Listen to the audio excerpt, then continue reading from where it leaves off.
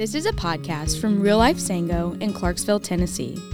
Thank you for being a part of our online community. We would love for you to join us at 8:30 or 10 a.m. on Sunday morning at the City Forum. In the meantime, if you would like to share a prayer request, make a financial contribution, or take a step at Real Life, you can text MISSION to 97,000. Now enjoy the podcast. Well, good morning, everyone. Wow. Knew that was coming.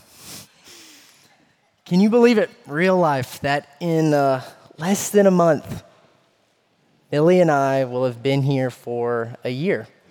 It honestly doesn't even feel real. Because about a year ago, I graduated college, was soon to be married, and decided to travel to Clarksville, Tennessee, to be the student minister at this church. I left my family and the place I grew up to go to a place I knew nothing about, because I believe that God made it clear to Millie and I that we were supposed to be here. And that decision, it wasn't easy, and many of you do not know this, but I had another opportunity that I was really considering. Millie and her family are from Minnesota, so I applied to be the student minister at a couple of churches near where she grew up. And it was another great church near Millie's family. It was a young church, about 10 years old, with a newly renovated building and youth space.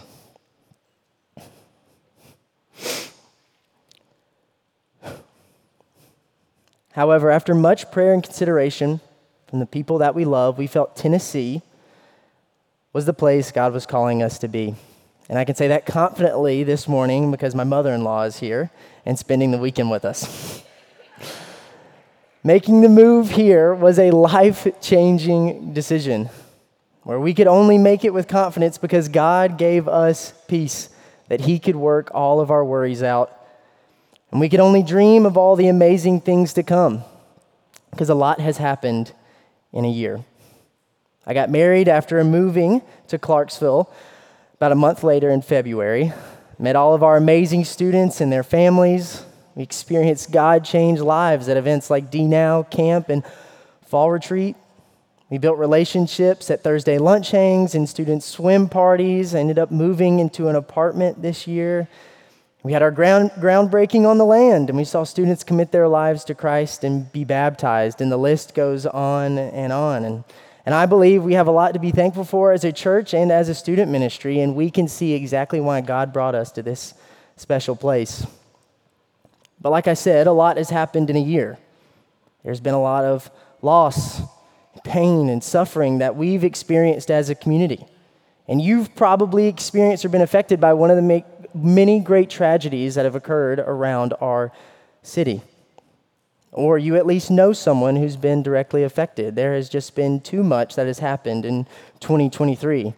And I know I've only been here almost a year, but I can feel the loss that you feel because you have allowed my family to be a part of your family. And for that, Millie and I are extremely grateful. And I would now call myself with confidence a Clarksvillian. And as a member of this community, my heart hurts so much because of what we've been through. This week, many of you know that there was a fire in the neighborhood right down the street from our church office. Tim and I went to minister to the family that lived there, and when we arrived, the police and firefighters had everything blocked off. The house had just been completely engulfed by flames, and no part of it was left unaffected. And we were able to go minister to the woman who owned the house and offer any hope of peace that she was going to see in that moment. She was in incredible pain because she had just lost something so dear to her. And yesterday, we all were affected by a tornado that rampaged through Clarksville and created havoc for so many of our families. And last night, as Millie and her mom went quickly to the gas station nearest to our apartments for some snacks, I was sitting on the couch, preparing for today, just listening to all of the sirens as first responders were rushing to the scene to bring aid to everyone affected by the storm. This week seemed like any normal week. But so quickly that had changed. And I'm thankful to be a part of a church that reacts so quickly when our neighbors are in need. And right now, there is a great need in our community. Today, we are talking about the theme of peace in our Advent series, and I believe we need peace right now. Peace that even in the midst of tragedy and pain, that all will be well. Because for many in our community, they do not know what the future looks like. And the scriptures share of a peace that surpasses all understanding that I believe we can know and trust. So if you would, let's turn to Micah chapter 5 together. Micah chapter 5, we're going to be in verses 2 through 6 this morning. And as you turn, I will help you catch up, speed you up on where we are. Micah has come on the scene to preach a foreshadowing of God's judgment and the future restoration of his people. Micah, he prophesied during the time where the northern and southern kingdoms are separated. He's prophesying here that God's judgment will come in the form of the Assyrians, who are ready and are getting in position to bring destruction to both Jerusalem and Samaria. God, before the time of Micah, he had used many prophets to bring warnings to his people in order to turn them away from their sin, or they would receive the due punishment for their rebellion. God's people did not listen, and so in chapter 5 we see a promise of future peace in the midst of impending judgment. And the situation does not look good, and you're all probably wondering right now, how could anyone have peace in a situation like that? Well, let's read together. Micah chapter 5, verse 2 says, "But you, O Bethlehem Ephrath, who are too little to be among the clans of Judah, from you shall come forth for me one who is to be ruler in Israel, whose coming forth is from old, from ancient days. Therefore he shall give them up until a time when she who is in labor has given birth. Then the rest of his brothers shall return to the people of Israel.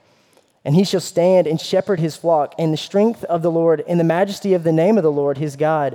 And they shall dwell secure, for now he shall be great to the ends of the earth. And he shall be their peace. When the Assyrian comes into our land and treads in our palaces, then we will rise against him 7 shepherds and 8 princes of men. They shall shepherd the land of Assyria with the sword, and the land of Nimrod at its entrances. And he shall deliver us from the Assyrian when he comes into our land and treads within our border." This chapter begins with an unlikely promise of peace. And when we look at this position, it's hard to even believe that there can be any peace at all, because they know they are about to go through something so incredibly difficult. And Micah, he makes it clear, if you read the book of Micah, that God's people have earned their judgment. They were given warnings and they did not listen to them, and now they are paying the price. They are going to endure God's wrath. But God was gracious and merciful to even give his people a chance to repent and to turn back to him, and even show these qualities now in the face of this judgment when he gives them this future promise of peace. And if you really think about it, peace is really interesting. As I was preparing for this message, I began to think about my own understanding of peace, and I was shocked to find out how little I knew about it. In this passage, I believe we see what peace is not, and when we understand what peace is not, it is going to help us understand what peace actually is. So we see here in this passage that peace is not just the absence of conflict. Peace is not just the absence of conflict. We are not going to have peace just because there is no conflict. God, he uses the Assyrians to conquer his people and to bring his judgment. But war is not the only thing that, if taken away, would lead to worldwide peace. Since Adam and Eve sinned in the garden, sin spread to every part of our world. No longer do we live in peace with God, but now there is war. What Micah is prophesying right now. There is famine, and we see one of the greatest examples recorded in Scripture in Genesis, where Joseph leads the country of Egypt through 7 years of blessing and 7 years of severe famine. We see disease, and if we look just to the New Testament, we see the numerous amounts of time Jesus healed people from sickness, and there is so much more. Our world is groaning because of the effects of sin, and we are all affected by it in some way. And we cannot forget, even though we want to forget, but we just came out of a global pandemic. For 2 years, no one can confidently say when we were going to be able to get back to normal. And people still live in fear of the virus, and so many people experience such terrible loss. And even now, as things are getting back to normal, I know there are things today that I will see that will remind me or bring back memories of that dark time. And if you just watch the news today, you're going to see the world's brokenness in many different ways.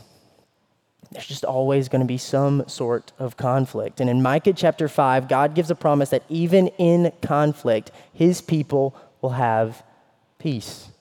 Peace that overcomes the sin of the world because they look to the day a future ruler will come and overcome the sin of this world.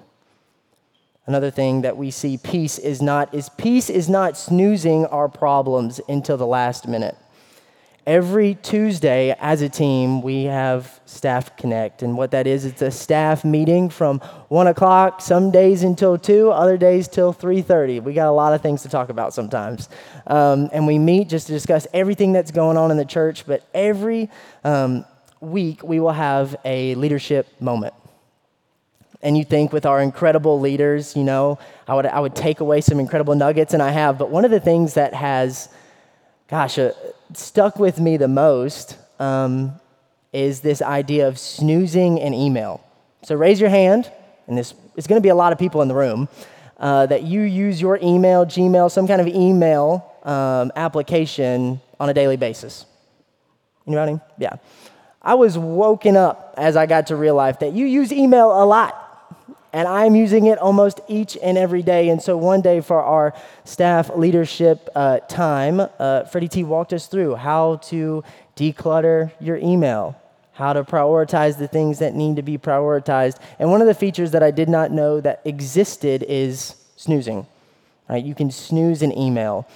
So if an email comes to you that you don't need to look at for a really long time, or it's something very far into the future, you can snooze it. And you can put it to a date where it'll come back into your inbox at the time you need to see it.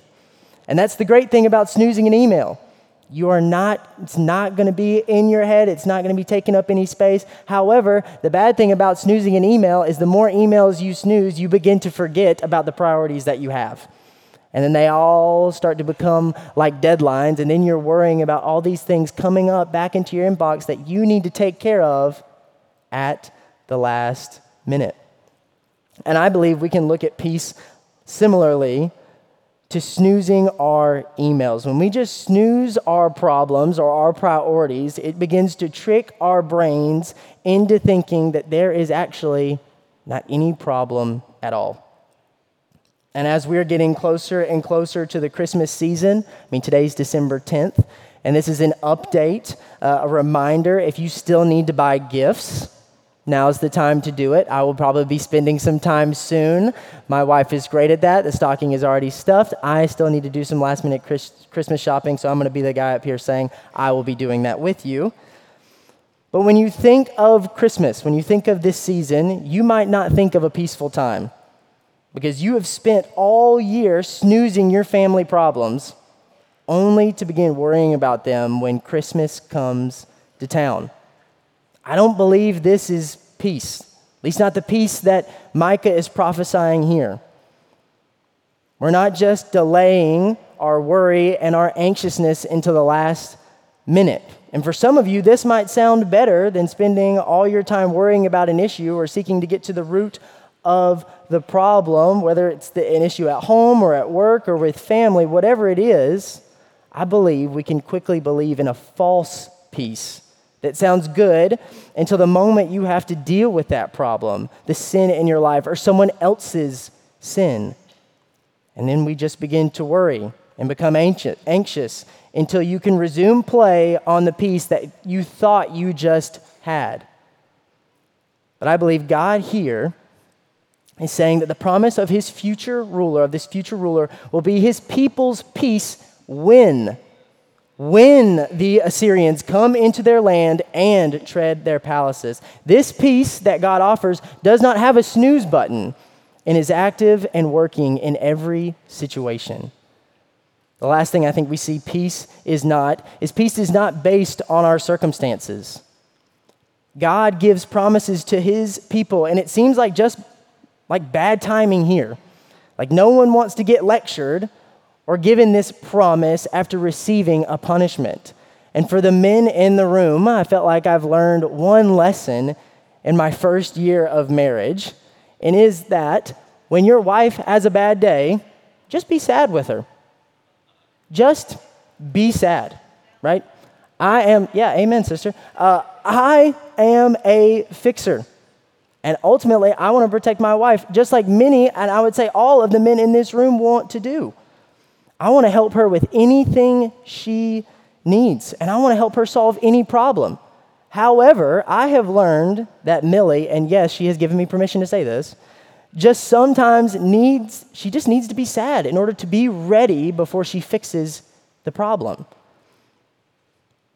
And even things like, hey, I know tomorrow is going to be better, or it's not your fault. It sounds great to me in the moment, but all she can think about is how her current situation just stinks. And like Tim shared last week with us, I believe there needs to be a time, and something I need to get better at is lamenting and taking the time just to be sad and to weep. He used the example last week of Jesus weeping from the death of his friend Lazarus. But our circumstances, they will always be changing.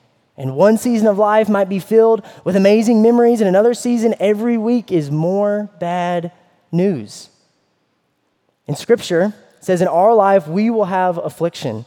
So how are we going to be at peace in our valleys and on our mountaintops? Well, the Assyrians, they don't only take control of the northern kingdom of Israel, but they also take control and want to take control of southern Judah. And King Hezekiah, he's the king of Judah at this time, and the Bible describes him as having a very close relationship with God. King Hezekiah brought about a lot of reform after his father, King Ahaz's terrible and wicked reign. And what King Hezekiah did is he followed God, put God first in everything that he did. And this does not mean that Judah would not be subject to judgment. And so what King Hezekiah did is he prepared to face the Assyrian army. But King Hezekiah's response in the midst of this terrible circumstance is he comes before the Lord and prays for help as they face this great enemy. And in 2 Kings chapter 19, verse 19, Hezekiah says, "Now, Lord our God, deliver us from his hand, so that all the kingdoms of the earth may know that you alone, Lord, are God." Hezekiah had a greater belief in the God he served than the circumstances around him. And the Assyrians, they came and they brought destruction, but God protected Jerusalem, the capital city, and the next day drove back the Assyrians. The promise of peace that I believe we see here is greater than any circumstance because the person who gives the promise is greater in every circumstance. So God's people here are left waiting for over 700 years for the promise of a future ruler from Bethlehem that will establish leaders and bring peace. And God is true to his word and fulfills Micah's prophecy in Luke chapter 2. In Luke chapter 2, Jesus is born. He's born in a manger in Bethlehem because they were traveling to be registered, and when it was time to give birth, there was simply nowhere left at the end. So if you would quickly turn with me to Luke chapter 2, we're going to be in verses 8 through 14. Luke chapter 2, verses 8 through 14. If you don't have your Bible, the verses are on screen and you can follow along as I read. Verse 8. "And in the same region there were shepherds out in the field, keeping watch over their flock by night. And an angel of the Lord appeared to them, and the glory of the Lord shone around them, and they were filled with great fear. And the angel said to them, 'Fear not, for behold, I bring you good news of great joy that will be for all people.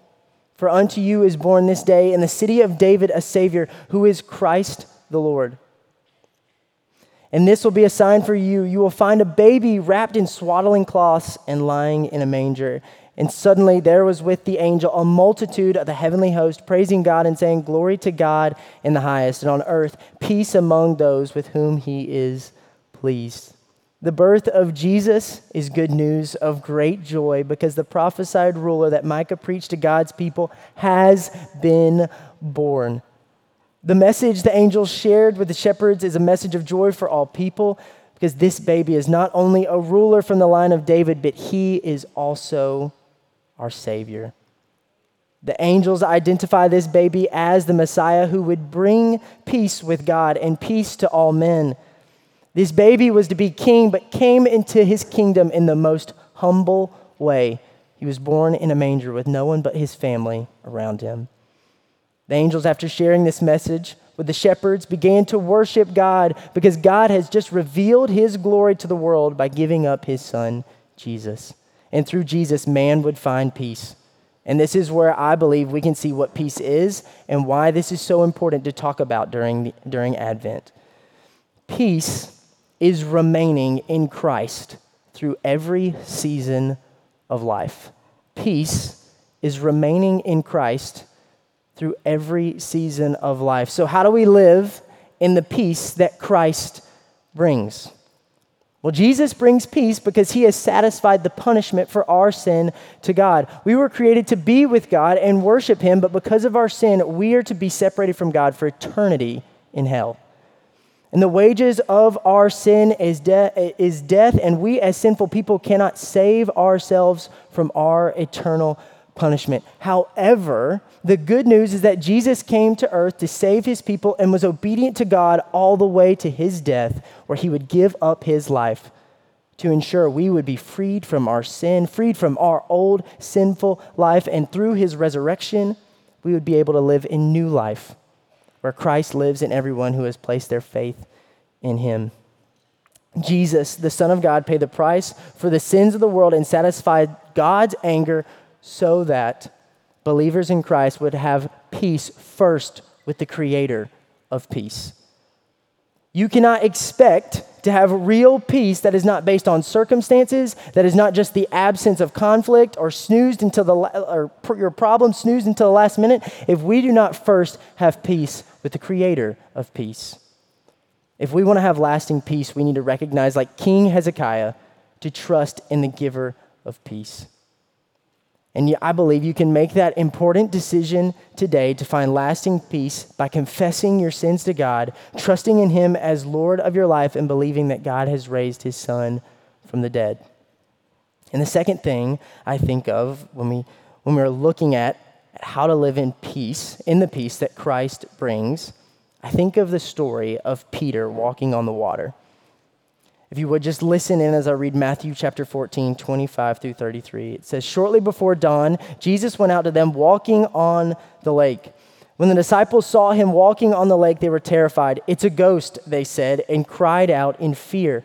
But Jesus immediately said to them, 'Take courage, it is I. Don't be afraid.' 'Lord, if it's you,' Peter replied, 'tell me to come to you on the water.' This is Jesus talking. He said, 'Come,' he said. Then Peter got down out of the boat, walked on the water, and came towards Jesus. But when he saw the wind, he was afraid, and beginning to sink, cried out, 'Lord, save me.' Immediately Jesus reached out his hand and caught him. 'You of little faith,' he said, 'why did you doubt?' And when they climbed into the boat, the wind died down. Then those who were on the boat worshiped him, saying, 'Truly you are the Son of God.'" First application point we see of how we can live in the peace that Christ brings is we have to spend uninterrupted time with God.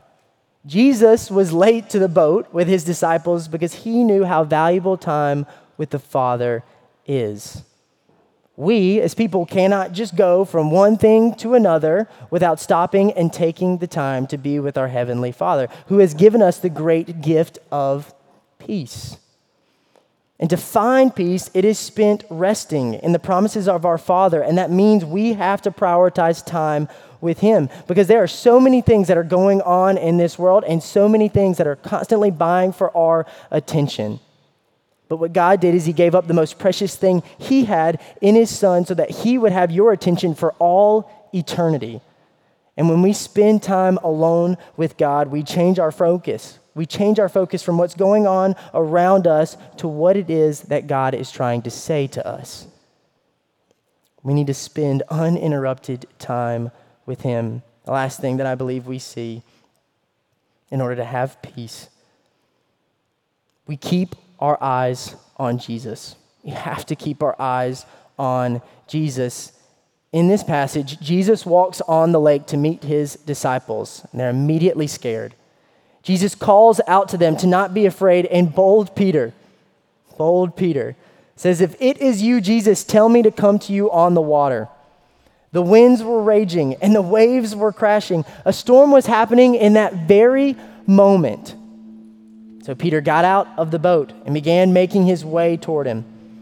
But when he took his eyes off Jesus and looked at the storm, he became afraid and began to sink. Peter took his eyes off Jesus, and that's when the storm got to him. When we take our eyes off Jesus and focus our attention more on the storm around us, we allow doubt and fear to creep in and change what we know to be true. The good thing is that even when we feel like we are drowning in the weight of the world's brokenness or the current season of life we are in, God is ready to pull us out. All we have to do is cry out for help. The storm doesn't subside here. The storm is no longer our main focus. It's the person we're looking out to in the middle of the storm. We don't only keep our eyes on Jesus here in the present, but we look forward to the day when Christ will return. That's what Advent is about. Looking back to the day peace was brought into the world through the birth of Jesus, and also how God is going to bring eternal peace when he makes all things new in the future. Revelation chapter 21 verse 4 says, "He will wipe away every tear from their eyes. There will be no more death or mourning or crying or pain, for the older things has passed away." Real life, I believe we can have lasting peace even through all the world's brokenness, and it comes through a relationship with God's Son. We can remain in this peace if we continue to keep our eyes on Jesus. And now, as I close, I want to take the time to pray for our community after an incredibly tough week, and for all those within the community today, including our local first responders who are going out to search through all the destruction. If you would, real life, pray with me. Heavenly Father, we need you now. We are crying out for help. God, would you bring peace and hope to our community that in 2023 has experienced so much. God, show us more of who you are. Lord, be the thing that we look out to in the middle of the storm. Lord, would you allow us to turn the lies of the enemy on volume 2, and Lord, would we be able to focus in and hear what you're saying to us on volume 10. God, thank you for lasting peace that is not based upon our circumstances. We can have in every situation, God. Thank you for this. Thank you for the gift that you've brought in your Son, Jesus, that one day we can look forward to his return where he will bring eternal peace. Lord, that he will make all things new. He will redeem his creation. Lord, even in the midst of destruction like we just experienced in this past week, God, we have peace as your people. And I pray today that we would be messengers of that peace, that we would go out into our community, that we would be your hands and feet, and we would, Lord, proclaim the good news of great joy that through your Son, Jesus, peace has entered into the world. Thank you. Thank you for the gift of knowing your Son. Lord, allow us to remain in your peace today. We pray all of this in your heavenly name. Amen. Thank you for listening. We trust that God is stirring something special in your heart today. We hope to see you on Sunday very soon. Keep it real, keep it Jesus.